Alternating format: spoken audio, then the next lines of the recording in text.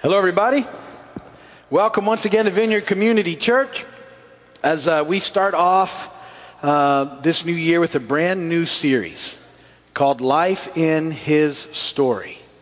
And been looking forward to doing this with you and what that's all about. And really this series is going to be about talking about and working through together the Christian year. A lot of times we're not aware of the fact that the church historically has these commemorative days throughout the year, and they are significant for us to understand, because if we'll sort of grab a hold of it, it helps us to define our lives according to His story, by sort of structuring the year around the central redemptive acts of God in the Messiah. And I like this because it sort of reminds me where I'm at in His story, which I think is pretty significant. And so it repeats itself, the events every year in the Christian year, which we'll be talking about. You've heard most of the names before, but we don't always realize they're going on around us. And just sort of knowing them and what they mean and why they're there is very helpful in our Christian walk. In our society, in our culture, we tend to structure our year really around some holidays towards the end of the year that, I sort of refer to as like, Hallow, Thanks, Christmas time day. It kind of starts in the fall festival time, rolls through Thanksgiving, Christmas, and Valentine's Day, and people kind of mark things by that. We've got some other ones, but it's at the end. Well, the Christian year has more significant days with more meaning, and it's really not just a series of commemorative holidays, but it's actually a way of ordering our day-to-day, week-to-week spiritual lives around the story of redemption. And I feel like if we'll get a hold of this, it will be very beneficial to you in your walk with Christ, in your walking with God. I like knowing where I'm at in His story. And it's kind of fun for me. I know I'm a part of His story. You've heard me talk about being a part of His story all the time, that we're adjectives in His story. He's the noun of His story. But in looking at the Christian year and in understanding where we're at, it sort of helps me to connect with Him and every year move through the events of His life once again. And I think it's really significant. So we're going to dig into that together. It helps us to give our lives context as we journey through the events of the life of Jesus each year. Now, the Christian year actually begins with Advent. We sort of touched on that as we were closing our last series, and you heard me talking to you. Okay, this is the the first Sunday in Advent, and the second one I mentioned them, and we did little readings with that. And Advent, I told you then, is where we start thinking about His first coming and that He's coming back again, and that over that month, that should be sort of the thoughts in our mind. And we did touch on that, and we'll touch on it again later on. And then Christmas begins. We all know about Christmas. The Christmas season begins with Christmas Eve. And then it goes for 12 days until today, actually. This is the eve of the Epiphany, but we're going to be talking about the Epiphany. 12 days of Christmas happen from Christmas on, not before Christmas. So you're still technically in Christmas. It may not feel like it anymore because all the stuff's gone now. But that's where we're at. So this weekend then begins, and during the Christmas season we talked about, and you think about the incarnation. Jesus came, God, fully man, in flesh, and what that means and the impact it has on us. And this week then begins the Epiphany season. The Epiphany season. I like the sound of that, Epiphany. Do you like to figure out who did it in a whodunit? Anybody sort of ever like that? I like plot lines sort of in books or in shows where there's a mystery that needs to be solved by trying to figure out, what's going on with the clues that are given. And that moment when you figure it out, it's like that light bulb goes off. That's an epiphany of sorts. That's what it's like. It's all of a sudden something that you didn't know, It becomes clearer to you. It's a revelation of some sort. Now, some epiphanies are a much bigger deal than others. Paul has an epiphany in Ephesians that we're going to look at the liturgy service tomorrow, where God reveals to him that the Gentiles, which is good news for us, have access to God in Christ. And it was an epiphany. It was a big deal. So that's significant. Other epiphanies may not be quite as significant as that, but they're still really good to have. Like that, you know that feeling I'm talking when the light bulb goes off? Like you ever get frustrated and stuck with something and you just can't figure it out? I do this all the time, and I'll take a break and I'll sort of sleep on it. And somewhere in the course of the time from when I walk away on it till I get back to it, I figured it out. And it's not me. I honestly believe God really helps me with all sorts of stuff like that. It'll just lay on me, oh, this is how you need to do that. Couldn't get it, and something happened. And it's a type of epiphany. Now, the epiphany that we're talking about, which means manifestation in the Greek, is all about Jesus being manifested or revealed to the Gentile world by the appearing of a star to some wise men in the East. Most of you know that as a sort of Christmas story, but it's actually the Epiphany. And really we're still in that season, and we're not far from the manger scene when the wise men show up, although we don't know how long it was. It might have been a significant amount of time. They're not sure, but it wasn't like that moment. But they did show up. But before we get into that and get on our scripture reading, I talk all about that today, I have a little story that I think is kind of fitting for the day. I've actually told you part of this story before, but then I had an epiphany about a new ending for it. So I'm going to run it by you, and you will help me determine if I'm going to do it again all throughout the week. It's about Quasimodo. You know who Quasimodo was? The famous bell ringer of the cathedral in Notre Dame. Is everybody with me? And a lot of stuff going on. Well, Quasimodo has decided that it's time for him to retire. At this point in history. And so he sends word throughout the streets of Paris that a new bell ringer is needed because he's stepping down. He's going to retire. And he decides that he'll actually conduct the interviews personally. And so he climbs up the 295 stairs into the belfry, which he's been doing his whole life, to begin the screening process. And after observing several applicants demonstrate their skills, he decides to call it a day. And just then, a man arrives to apply for the job, but due to a war injury, he had no strength at all in his arms. And Quasimodo appreciated the effort the man had made in climbing the belfry, but was really incredulous about how the man could ring the bell without the use of his arms. "Don't worry," said the man, "watch this." And he began striking the bells with his face, producing a beautiful melody, beautiful, just. And Quasimodo listened in astonishment, convinced he'd finally found a replacement, but suddenly, as the man rushed forward to strike the bell once again, he tripped and plunged headlong out of the belfry window to his death in the street below. The stunned Quasimodo rushed down the 295 church steps, and when he reached the street, a crowd had gathered around the fallen figure, drawn by the beautiful music they'd heard only moments before. And as they silently parted to let Quasimodo through, one of them asked, "Who was this man?" "I don't know his name," Quasimodo sadly replied, "but his face rings a bell." Wait, there's more. The following day, despite the sadness that weighed heavily on his heart due to the unfortunate death of the man whose face rang a bell, Quasimodo continued his interviews for the bell ringer of Notre Dame. The first man to approach him that day said, "I am the brother of the man that fell to his death from this very belfry yesterday. I pray that you honor his life by allowing me to replace him in this duty." And Quasimodo agrees to give the man an audition, and together they climb up the 295 steps to the belfry. And as the man stood up to pick a mallet to strike the first bell for his audition, he groaned, grabbed his chest, twirled around, and died on the spot. Two monks, hearing Quasimodo's cries of grief at this second tragedy, rushed up the stairs to his side. "What has happened? Who is this man?" the first monk asked breathlessly. "I don't know his name," sighed Quasimodo, "but he's a dead ringer for his brother." Wait.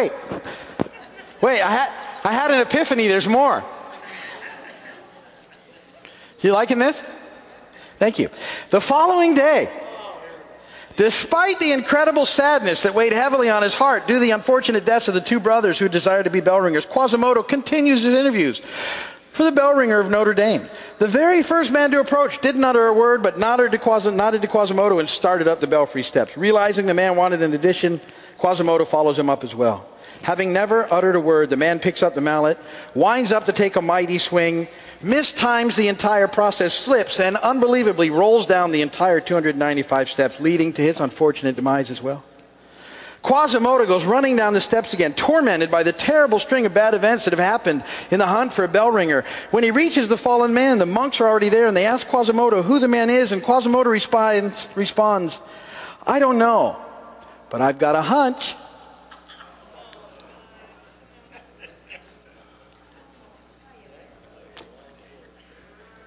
Thank you very much. Hunchback of Notre Dame, are you with me?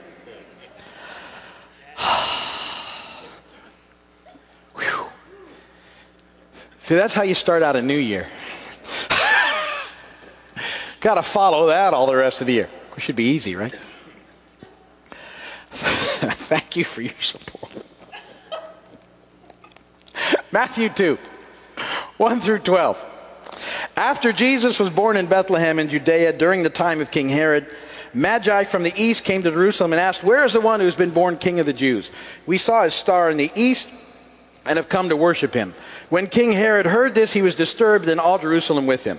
When he had called together all the people's chief priests and teachers of the law, he asked them where the Christ was to be born. In Bethlehem in Judea, they replied, for this is what the prophet has written. But you, Bethlehem, in the land of Judah, are by no means least among the rulers of Judah, for out of you will come a ruler who will be the shepherd of my people Israel. Then Herod called the Magi secretly and found out from them the exact time the star had appeared. He sent them to Bethlehem and said, go and make a careful search for the child. As soon as you find him, report to me, so that I, too, may go and worship him. After they heard the king, they went on their way, and the star they had seen in the east went ahead of them until it stopped over the place where the child was. And when they saw the star, they were overjoyed. On coming to the house, they saw the child with his mother Mary, and they bowed down and worshipped him. Then they opened their treasures and presented him with gifts of gold and of incense of myrrh. And having been warned in a dream not to go back to Herod, they returned to their country by another route. And blessed be the name of the Lord. So I want to talk about that today. That's the scripture for the Epiphany. And the first point that I want to make about that is point number 1. Wise people seek the truth. Wise people seek the truth. Jeremiah 29:13, God says this, you will seek me and find me when you seek me with all your heart. You'll seek me and find me when you seek me with all your heart. Now, our scripture reading for the day is a very familiar Bible story. In fact, it's one that's been really added to a lot over time. The popular version of the story is that there were 3 wise men, but we really don't know actually how many wise men there are. It's not mentioned in Scripture. All that we know are what kind of gifts they brought, and that's how that story is developed. The songs say that the kings came from the Orient, right? But we only know that they came from the East. We know it was wise men and not wise women, because if it had been wise women, they would have asked for directions, arrived on time, helped deliver the baby, cleaned the stable, made a casserole, and bought practical gifts. No extra charge.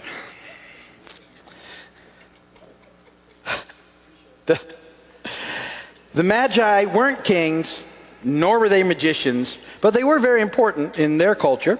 The Magi were a group of highly educated men, and these were Gentiles, probably from what's now Iran, Iraq area. They were educated men that studied the stars. Aspects of their knowledge would include what we call today astronomy, astrology, and perhaps theology as well. They believed, this is what they believed, that future events were foretold in the movement and positioning of the stars, and so they advised their kings concerning war and government of dangers and fortuitous opportunities ahead. They believed they could tell from their reading of the stars that a king was about to be born in the land of Judah, so they set off to find this king and present appropriate gifts. The Magi, which means wise men, were searching for the truth. Now, to those of us who appreciate, astronomy, we get that that's a cool thing. But scripturally, for us to kind of have to process the idea that somehow astrology was being used here is kind of maybe a difficult concept. And yet, fascinating to me that God would use the heavens to write His message clearly to the world that His Son was being born, in order that He could reach out to people where they were at the time. By that I mean, since most of the world at the time believed in astrology, and that the future was written and controlled by the stars and planets, God acknowledge the world where they were so that they could come to know the truth. See, he sends them a message in terms they can understand. And if they're looking for the truth, they're going to find it. Even though they were looking in the wrong places, this is significant because of who God is. If they're really seeking truth, God will work with them in order to find it. So the Magi believe the truth is in the stars. So notice how God uses a star to draw the Magi to see his glory revealed. The Lord was patient and gracious with these Gentiles. He gave them a sign they could follow for a moment. In his own way, God used a special star to let these wise men know that a special king had been born. After all, the Lord of the universe is certainly in control of the situation. All the stars and all the planets and all the galaxies serve his purpose. But I like this thought. At creation, God decreed a star be set in the sky for those Magi at the appropriate time. And in so doing, the Lord actually fulfills Scripture. It's not in your notes, but you can write it down and look at it later. Isaiah 60, verse number 3, says, "Nations will come to your light and kings to the brightness of your dawn." The Lord actually sets all this in motion at creation, knowing how, it just fascinates me how things happen and how God uses all the things that he's done in order to draw people in to the truth. People that are seeking. See, at the same time, I think it's interesting that the established religious community of the day, we know from them that they knew where the Messiah was going to be born, but they weren't seeking him. Back in verse 5 and 6. That's where the Herod goes to ask, where was he going to be born at? And they knew, but they weren't out looking. They weren't seeking him. Herod wants to know, but only for selfish and evil purposes. He wants to eliminate competition to the throne, so he can't find him either. I like that part of the story. They weren't looking with the right heart. They can't find him. Or they weren't looking at all. They couldn't find him. But if you're earnestly searching for the truth, you will find Jesus because, point number 2, Jesus is the truth. Jesus is the truth. John 14:6, Jesus answered, "I am the way and the truth and the life. No one comes to the Father except through me." Jesus personifies truth. And so all real truth seekers will continue their search until they find Jesus. So you might meet people that are looking at all sorts of things. If they're really seeking the truth, I firmly believe they'll find Jesus at some point. They might go through a lot of... Anybody here go through some weird stuff before you got to Jesus? I did. I was looking for answers all over the place. I'm glad it only took me around 25 years to find him. Because I probably wouldn't have lasted much longer. Because I was going in some bad ways to find something. But even in that, here's the thing. Because I was looking, God used the stuff I was doing to ultimately get me to him. I can look now and see how he used situations and people and events to get me to a spot where I came to know the truth. And knowing the truth changes everything. Knowing him changes everything. See, once you do find Jesus, point number 3 is the truth sets you free. The truth sets you free. John 8:32. Then you'll know the truth, and the truth will set you free. Set you free from the emptiness, from the struggle, the search, the pain, the mess. He'll set you free. And see, when you find and then know Jesus, the truth, some amazing things will begin to happen in you, just like they did with the Magi. And these things are significant in our lives, because these are things that should be happening when we live in Christ, when we live in the truth. One of the things that ought to be happening, just like it did with the Magi, and that's point A under 3, is that you should experience a measure of joy. When you're living and walking with Jesus, you will experience a measure of joy. Not fake, not pretend, not pasted on, but a deep down understanding that you are his now and forever. And there's something about it that will change the way that you view life. There's something about knowing that because of your relationship with the Messiah, with Jesus, and his life in you now and forever, the life you have in him now and forever, that things are going to be different. It's not a pass on difficulties, because this is a fallen world, and it's a broken planet, and difficult things happen. But it's this place of settledness, knowing that there's an amazing end to this story, and that he's got us now and forever. And so in the midst of the most difficult things that we experience, we can experience a measure of joy. So, and make sure you're with me. Joy is not fake, pretend. You know, you've always heard you hear my description of fake joy. There's a perfect description of fake joy. If you've been here, you've heard me say it again, but it's worth saying it again to you, all right? The biggest picture of fake joy that I can point out for you is at the end of a beauty pageant, when it gets down to the last two contestants. Right? Miss A and Miss B. And these women have spent their entire lives preparing for this moment. It's the biggest deal. It's down to the last two. When they announce the winner, the other one who jumps up and down for her, that's fake. Yay for you! That's really not what's going on inside. It's just not. I'm sorry. My thought immediately is, I hope you've done something really bad they find out so I can still be number one. Which happens fairly often. Yeah. So, not fake, but a real place of just knowing that you're His forever. Matthew 2:9 and 10. The Magi, after they'd heard the king, they went on their way, and the star they'd seen in the east went ahead of them until it stopped over the place where the child was. And when they saw the star, they were overjoyed. When they got there and got to Jesus and all that had happened, and they saw what was going on, they were filled with joy. What springs out of the joy that I'm talking about is the little letter B, worship. Worship happens. Worship happens next. Matthew 2:11. On coming to the house, they saw the child with his mother Mary, and they bowed down and worshipped Him. When we really know Jesus, we find Him, we know Him, and He begins to move in our lives. What springs out of what He does in us is an overwhelming desire to worship Him. To worship Him, which is a desire to love Him, and a desire to spend time with Him and to rest in His presence. We use that word worship, and I do it here, I do the same thing, to usually talk about when we're singing to God in song. But worship is more than that. It's just a connection with God that can happen throughout the course of our lives, throughout any time of the day.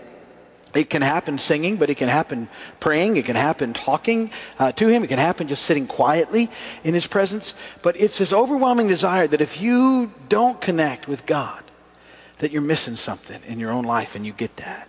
That you need this time to just thank Him for who He is and for what He's done. You need this time just to remember who He is and all that He's done. And so joy happens, and then worship happens, and then out of that worship comes a life of sacrifice. Sacrifice. That's the little letter C.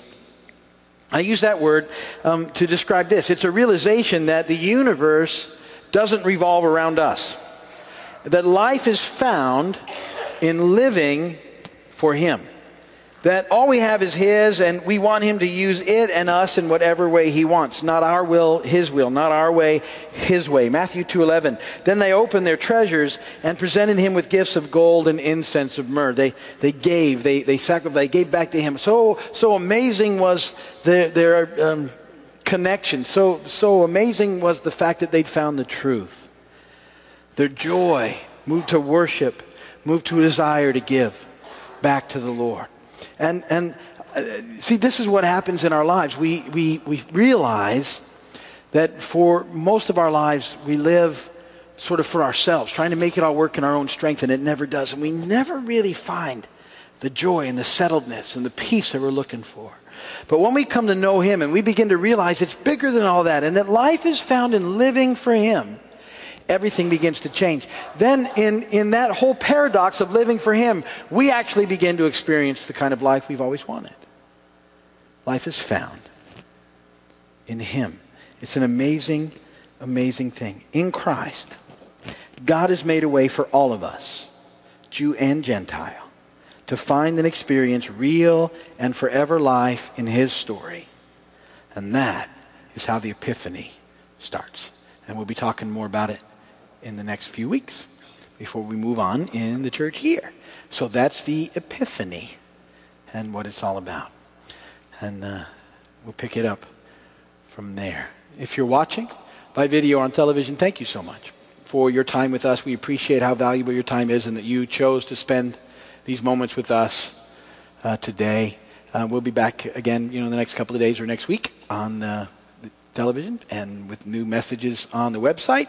If you need anything, you can go to our website and send us an email or call us, and we'd be happy to pray for you. Thank you for your time.